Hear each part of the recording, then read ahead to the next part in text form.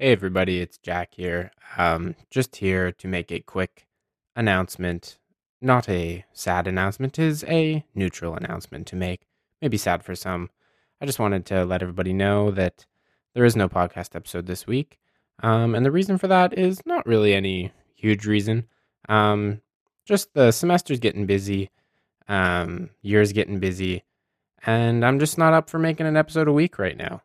And that's just kind of the fact of the situation.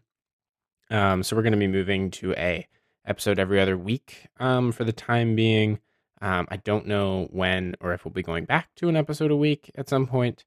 I'll certainly let you know in the future. But right now we're going to stick to an episode every 2 weeks. So there is no episode this week. There will be one next week, hopefully.